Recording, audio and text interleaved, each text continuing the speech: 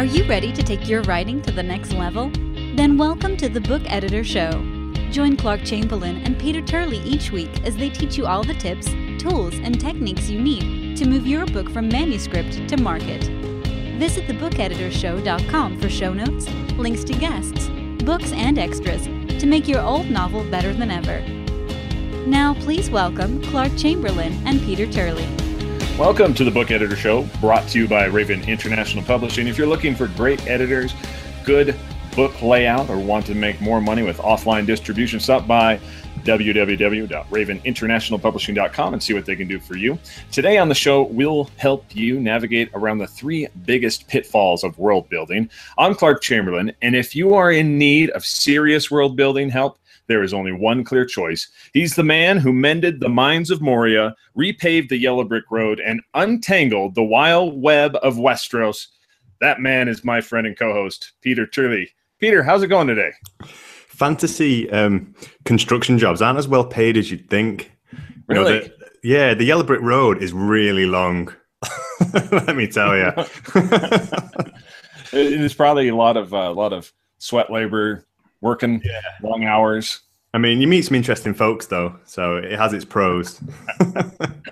Well, its pros. Did you like that? Pun intended. Yes, I did. So, you are just getting back from the south of France. How was that? Hence the nice red British complexion I've got going on here. I'm clearly not used to so much sunshine. But no, that was great. It's the perfect place to sort of, crack open a book that you've been meaning to pick up in a while. It just feels so right when you're in a place like that. And then how does that help you when you come back? Do you feel recharged and ready to jump back to work, or does it feel like maybe I should have a few more days? It feels like that, but not guilt-free. No,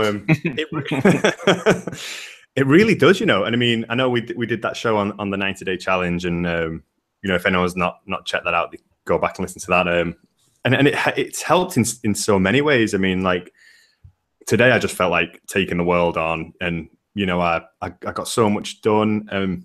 After 5 days away from like fitness goals, I made like amazing progress after a 5-day break, and I was like, you just feel so energized and ready to tackle projects that you've kind of shelved for a little while.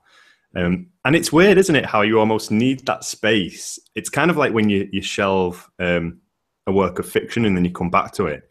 It's almost like, you put your tasks and your goals aside for a little while, but then when you come back to them, you just see them in a whole new way, and you're just ready to take them on. So, I would definitely recommend it. Well, I'll see if I got the jet fixed yet. It was in the shop. Not sure if it's ready to fly over there yet. I do hate flying, though, so that bit wasn't fun. Yeah. No, but you can actually, is there a, let's see, boat? Is there also a train tunnel system? Yeah, you can drive. I've driven it before. It's a 2-day drive, which oh wow. I mean, probably isn't that. I mean, anything beyond like a 2-hour drive to like a British person feels like, well, it's the other side of the country, really. Feels pretty far. Yeah, I mean, for us, it's like, 2-hour drive. That's just like going to get groceries. Yeah, so. that's the daily commute. So, well, it's good to have you back, and it's good to be back. Great to be able to get into this show. I'm excited, and this is really, you're the fantasy writer. Like, this is even more up your alley into really helping us be able to see how we can make the most out of our world building and edit it properly. And so I'm excited to get into this and talk to this today. Yeah, I mean, world building is great fun, and it's hard not to get caught up in just the world building. It's that fun, and I think that's what draws a lot of people to fantasy in particular. But it is also applicable to anything you write, really, isn't it? I mean, whatever, whether you're writing genre fiction or anything else, it's going to take place within a setting and within a world that's going to have to conform to certain rules and avoid similar pitfalls. So I think, a disclaimer that this isn't just applicable to fantasy, and also the points that we're going to discuss here again, as we always say, are by no means black and white, hard and fast rules, but they're designed to increase reader engagement, which is obviously what we try to do. So obviously, by no means any of these are the only way to do it, but I do think that these are the best things that you can do to increase that reader engagement and to keep them involved in the story. Yeah, and that's really good. And I want to hit on that point you were just making, about, that it's not just fantasy, it's not just sci-fi. Anything, like especially series books, like making sure that your world's interconnected and that you're not going off course, because we're going to talk about rules here. Like if you've set something up in book 1 and you go to book 3 and all of a sudden the situation has all of a sudden changed, to make it easier for you to write it or edit it, that maybe you needed to take a little bit more time during that process of world building or the editing process to make sure that that's all connecting together. Yes, definitely. And I think that's where, on the theme of taking breaks, that's a good time to do it, because, when you suffer the fatigue from writing, and, I think, I can't recall a study, but I'm sure that I think they've more or less proven that, we have a limited amount of self-discipline as when we start the day, and the more decisions we make as we go through our day, it kind of wears that down. And when you hear about people like Mark Zuckerberg or Obama, and they wear the same thing every day, and it's to limit the amount of decisions that they have to make throughout the day, apparently. And I think that applies to this. Whereas, if you've been working too hard, it can be constantly coming up with solutions to plot problems can be a difficult thing to be doing every day. And you need to take that break to make sure that you're putting your best into it, and you're not just sort of breaking some of these rules that we're going to talk about in order to get something done more easily and to cut corners, which can happen when you're faced with like writing fatigue or coming up with ideas on a daily basis. Exactly. And let's go ahead and we'll dive right into these 3 things that are going to really help you avoid making these mistakes and avoiding these pitfalls. And I really like this first one because this does come, again, back to that thing about connecting with the reader, and that idea that your world has become too different and too unique from our own. Yeah, that's what I think. It's and this. I'm going to start from a place of fantasy, but it can be fun to create something that's really unique and original. And I mean, that's half the point of it, to remove ourselves from the everyday. And that's the great thing about storytelling. But if it's important, and this is a great pitfall, because it is important that the world that the reader is immersing themselves in and is expected to believe, it must resemble our own models of reality enough to feel real. Because if it's too unique and if it's too different, it can break that suspension of disbelief, which, again, to go back to the early points, just simply decreases reader engagement, which is the last thing we want to do. And I think a good tip to do this, or to avoid doing this, is to basically consider your target audience, who you're writing for, who's going to be reading it, and what do they expect? What worlds are they used to? So, for example, let's say a dystopian novel. The part of the appeal of a dystopian novel. Now, I've chosen that example because they're very different from the world we live in. They're a world gone wrong, and it's basically something that is nothing like the world we're living in. But the appeal of them is that they are possible. So they are a model of a world or a situation built upon the world that we're currently living in. And so it is important that the reader can relate to it in that sense. Mm-hmm.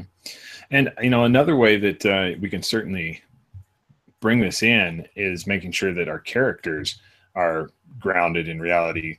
It's because you can put in a character who feels like us today, living here in the real world, into a fantasy setting, into a dystopian setting, and they have the same emotional issues going on, the same problems going on in their life. And that can be a way to help bring that back in if the world is so unique and so different. Because, like, it is pretty amazing, isn't it? Like the worlds that some of these writers are creating out there, and you can get immersed in them and just get sucked into this whole other thing. And that's looking for those little anchor points that's going to hold us in position, you know, whether it's political intrigue or the customs that are going on at the time, or how people have family structures or something like that, you know, that there's something there to ground us into our own life. Yeah, I mean, Game of Thrones, you know, a complete fantasy world, magic and dragons, but it's based on the War of the Roses, and the aspects and the political differences and the crux of the story is built around something that has actually taken place historically. Terry Pratchett, you know, one of the best world builders out there. And, you know, at Morport, crazy fantasy place. But he thrived, his writing thrived on subverting tropes and playing with ideas of things that existed in the real world, such as football or something like that. And he'd twist it on its head and kind of give us a new way to view things that we already knew about. And I think it's trying to find a way to do that. And obviously that's easier said than done, but just being aware that these worlds, even when they're completely fantastical, have to share a similar thread with the world that we currently understand in order to maintain reader engagement and so that we don't break that suspension of disbelief and just so that it makes a little sense. Yeah, and I think you're going to be able to do, one of the things you're going to want to do is you're hitting this process, because certainly as the author, you know exactly what this world looks like. You see it and it does make sense to you. And so you want to reach out to your beta readers and other people, you know, the alpha readers, and say, hey, is this really confusing? What's not working here? And because if you can get that feedback and they're just like, I just don't get it. You know, that's that moment you're like, what are these little things that I can add in to avoid this or to bring this back up? And so you're looking at, like we've said, politics, character, place, just something that can help ground people back into the reality of it. I think that's a great tip, you know, and we've done a show on beta readers. Yeah, we've done a couple on that. And having that checklist and you know, you could have a world building checklist, like the things you just listed. You know, is any of this jarring for you? You know, does the political structure seem believable? Is there anything I've not explained? Because as you just said, you know, we know the world, and it's easy to assume that it's going to come across believable and that the reader's going to just accept it. Right. And let's take a look at a movie real quick. Captain America, Winter Soldier. This is the one that came out before the awesome Civil War movie right now.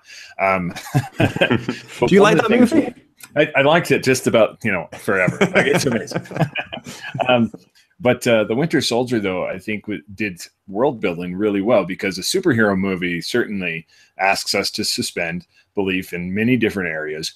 And that story was an espionage story that had a superhero in it. And so sometimes it's turning things like that. If you've got something that's so fantastical out there and you're bringing it back into a real world thing, you know, it's a fantasy it's a political intrigue set in a fantasy world.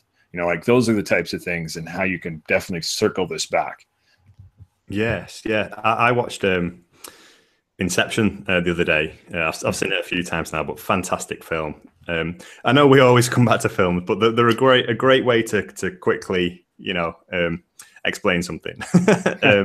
So apologies for the film talk, but yeah, and that's essentially, I mean, if you've seen the film, you know, it can be a bit complicated and it's all about going into dreams and planting ideas. But at its heart, it's a heist movie, essentially. You know, it shares the same formula as something like Ocean's 11, those sorts of films. You know, a group of people get together and they need to break into somewhere and do something. So it shares that commonality with our world and with films and books that we already know, and then it builds upon that and does something different with it. Mm-hmm. Yeah, and so I think that's probably the core of this first thing, is that you're just trying to connect this together. Which unplugged myself a little there. Well, I think I've still got you. So, well, let's jump into the next one though, and this is being a world without rules. Yes, and again, initially coming from a place of fantasy, and this out of the three probably is the most applicable to fantasy. But again, just as we can get caught up in making a unique and original world, I think that we can also get caught up in creating something so magical that we don't want to put any restrictions on it, because that's fun. That is so much fun to write, and writing and editing should be fun, and it really helps. But again, if we're considering the reader, it can be helpful to decide clearly at the beginning, what's going to be possible within the world and what isn't. And that is simply to avoid things such as Deus Ex Machina, or, like we just said, suffering from writing fatigue, and you come up with something to solve a problem that doesn't make sense in the world. Mm-hmm. So, we need to be aware of our world rules so that we don't break them, as we're writing them. And a good example of this, a lot of people think that, and I'd almost be inclined to agree that, spoiler alert for Lord of the Rings, but, well, should have read it, should have seen it. When the eagles come to save them from the mountain at the end of the film, was arguably a Deus Ex Machina. It was a plot device designed to get them out of a situation which would have taken a lot of writing out of, if that makes sense. And I think to avoid that happening and bringing the reader out of the story, if we're aware of what can, because then it's sort of like, well, why didn't the eagles come earlier? And it raises questions that we don't really want to be raising. But if we consider what are the rules, what are the rules of the magic system, but also out of fantasy, if we're doing any horror, for example, what are the laws? What's going to be acceptable for this character to do within this world? If we're talking about romance, what are the social norms? How will the world view this relationship that's taking place, given who these two people are? What's acceptable and what's not acceptable? Mm-hmm. And let's say crime dramas as well. If you're doing a procedural book, making sure that you're doing the police work properly, the detective work properly, and that things aren't jumping around too much, so that you're losing the audience's belief in your ability to tell the story the right way, and that you're not just solving all the problems, like you said, just by calling in the eagles. Yeah, I watched it. Have you seen? It's on Netflix at the minute. Jessica Jones. Mm-hmm. The Marvel series. Yes. I watched that. I thought it was quite good, but every now and then, and I may be wrong, I felt like they did this occasionally. And as she's a PI, and so you think, okay, maybe she has a deeper understanding of the law, but things would take place that were just so crazy, and people had just been murdered all over the place, and she'd just come up with some like crazy excuse, like, oh, just say this happened, and would just walk away from the situation. I'm like, hang on, there was just like a mass murder in the middle of like, there's going to be, something's going to happen because of this. And being a PI, I don't think is enough to lean on in terms of plot. That's probably just me being really picky, but it opened my eyes to this. Hang on, this is supposed to be a world similar to ours with similar laws and similar rules, and it didn't quite fit. Right, and then it makes it more difficult to get through the rest of the story. So, Jessica Jones in particular, like I skipped a lot of that because just to get to the end, because I wanted just to see how it wrapped up. But it seemed to change different rules of the superpowers that were going on as well, like at different times, and wasn't particularly clear on everything. And so making sure that things are clear from story to story, especially in a series. Like a series, you can really end up writing yourself into a problem, because maybe you had the rules operating one way in book 1 and 2, and you're like, oh, but wouldn't it be really cool if in book 3 they did this? And then it totally goes in the face of everything that you've put before. And so it's really, this is where you're really going to do your editing work and make sure that you're connecting these things together, and definitely making sure you're clear on this. Yeah, and clear, so you can be confident in yourself that the solutions that you're coming up with make sense. And if we go back to fantasy for a minute, Brandon Sanderson, absolutely amazing fantasy writer, came up with like Sanderson's laws of magic, and they're just worth, if you've not checked them out, check them out, and they're worth reading just to understand this concept, even more. I'll just read the first one, for example. He suggests that an author's ability to solve conflict with magic is directly proportional to how well the reader understands said magic. And it's all based around, magic having its limitations, what it can do, what it can't do. But what I take from that is stressing to authors that you must really understand. Here it's magic systems, but I think anything that involves rules, so it could be a political group within your story, but understanding what this entity can do and what it can't do.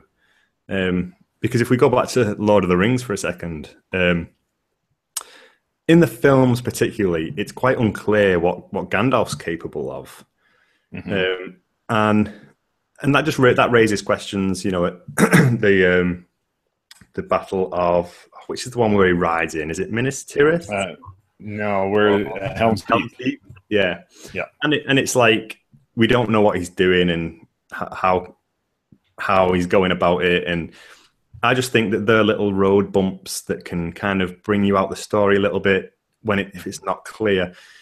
People might disagree. It can add mystery, it can add intrigue, it can serve in other ways. But I just think understanding rules where rules need to be understood is it's a great place for you to start as an author or an editor, so you can confidently work through your project with faith in yourself and faith in your story.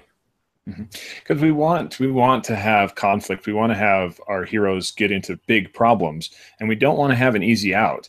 I mean, if the magic system, for instance, in fantasy is just so powerful that that your wizard character just snaps his fingers and everything is fine every time they get into a problem, like that's the type of stuff you want to know. Like being able to put other stressors involved. My son Jonah I finally read Aragon, which my son Jonah has been asking me to do for quite some time. And that magic system is really interesting because it exhausts the main character. Like he becomes fatigued, could pass out, needs to eat, all this kind of stuff. And so you can see that kind of limitation, so that the magic can't just solve all the problems. Yeah, I can't believe you've only just read Aragon, but we'll move past that. No, I thought that was self-published, I think, initially.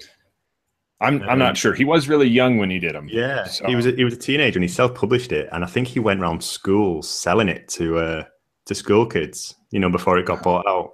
But I think I don't think it was that well received in the fantasy world initially, but I think it's a great book. Yeah, especially if you like Star Wars. So yeah. Yes, same in fantasy world. Yeah, it is. Yeah, the mentor, and it really ticks off the hero's journey, really, doesn't it?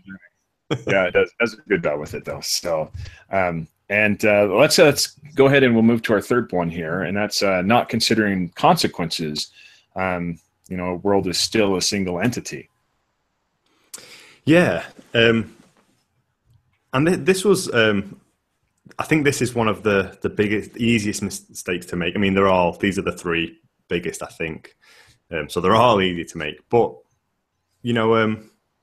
I imagined it as sort of, the world is kind of like a big pond, and, anything that happens in there, any plot event is going to create ripples throughout that world, and it's going to affect other things. So even though the story might just be about the plot, it's taking place within a world, and something's going to happen because the plot happened, so to speak. So if something happens politically, then that could very well change the world after or during the timeline of the plot. Anything to do with religion or magic, that these things are all going to impact one another within the story. And, this can be used to our advantage and can really add another level and enrich the story by, crossing these things over and showing the effects. I think Harry Potter did this really well.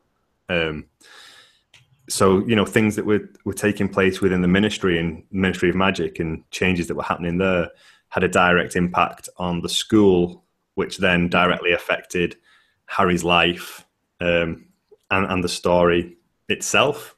And I think considering how, and then things that he was doing were affecting the politics of magic. And I think that interaction and the consequences and the chain of effects is, it really adds something to the story, but it's something that we can't forget about, we can't ignore, because the reader isn't stupid. And if something world changing takes place, then they're going to expect to see world changes. Right. Especially when we're talking about moving from one book to another book. So let's say you've got the first book finished and you had a big event take place. And then in book 2, you're like, oh, I just kind of want to still play in the same world I built in book 1 without changes, and you're editing this. Like, that's the kind of stuff we're talking about here. That's like, you've got to pay attention to these things, and you've got to make sure that you're doing it the right way. Because, but this should be awesome for you. This should be opportunity. Yeah. But sometimes we forget to do this. Yeah, and to go back to what I said at the beginning, this is by no means the way you have to do it. You do what you want to do. It's just that I think that anything else, there will be stories where the world doesn't change, but I would say that these are exceptions to the norm. And like you said, it's a great opportunity to, yes, you've built a world and you're proud of it and it's amazing, and that is amazing. And then you want to stay there. But that's good, because if you want to stay there, then hopefully the reader wants to stay there. And they then become invested. So then when you play with that and you make changes to this world, hopefully that emotionally affects the reader. And it just gives you a chance to have your world evolve because of what's happening within it. And, it becomes character driven and world driven. And it is an opportunity. So, this isn't us saying don't do this, but it's here's an opportunity to increase reader engagement and to really have your world become a deeper part of the story. Yeah, because the world should be a character in your story, in any story. Like, that should be playing a major part of what's taking place, because that's life, right? I mean, where we live and where we work and where we do these things play a huge impact into our life and how we interact with other people and the choices that we make. And it should be the same for the characters in the book. Yeah. And I mean, you get, say, like TV soaps, you get, people are always murdering people, but, they're supposed to be heavily based in reality. And so that, right, that character, they're going to have to go to prison at some point. It's going to have to come out, and because it has to represent the consequences of reality. So if you're writing a horror and someone kills someone in self-defense, you have to think, well, what's going to happen because of that within this story? And I'm not saying make your story really boring and have the character go to trial. Yeah. But, it can really increase tension. It can increase conflict. They can be in direct conflict with the rules of the world. It can increase tension because it affects the decision. It limits the decisions that the character can make. And I think, just asking ourselves the question, what are the implications of what's happening in the plot? Can really help us when trying to consider the consequences. Mm-hmm. And that's one of the things I think is really a cool thing that you can use when you're editing and you're trying to find, because a lot of times when you're writing, you're like, man, the middle is kind of just boring. And this is a great way to punch up the middle, is that you have an event that's happening towards the beginning fourth of the book, towards the beginning half of the book. and then like maybe the hero is rising to the occasion, but then this change has happened that makes the hero unable to continue on in that path that he thought he was going to go on, and that it was going to be awesome. But instead you've added more problems because of this, and that really can punch up that center section of your story to add a lot more conflict to it that'll last throughout the rest of it. Yeah, that's great advice. I mean, I think we all suffer from saggy middles at some point in our lives. Yeah, but, you know, I'm suffering for one right now. Like it's well, add some conflict in there. Yeah, I definitely have some conflict. But yeah, I think middles, I personally think they're the hardest thing to write. Beginnings and endings are tremendous fun. Middles, really tough. And as you say, yeah, this is a great place, a great opportunity to find the conflict that's needed to boost that.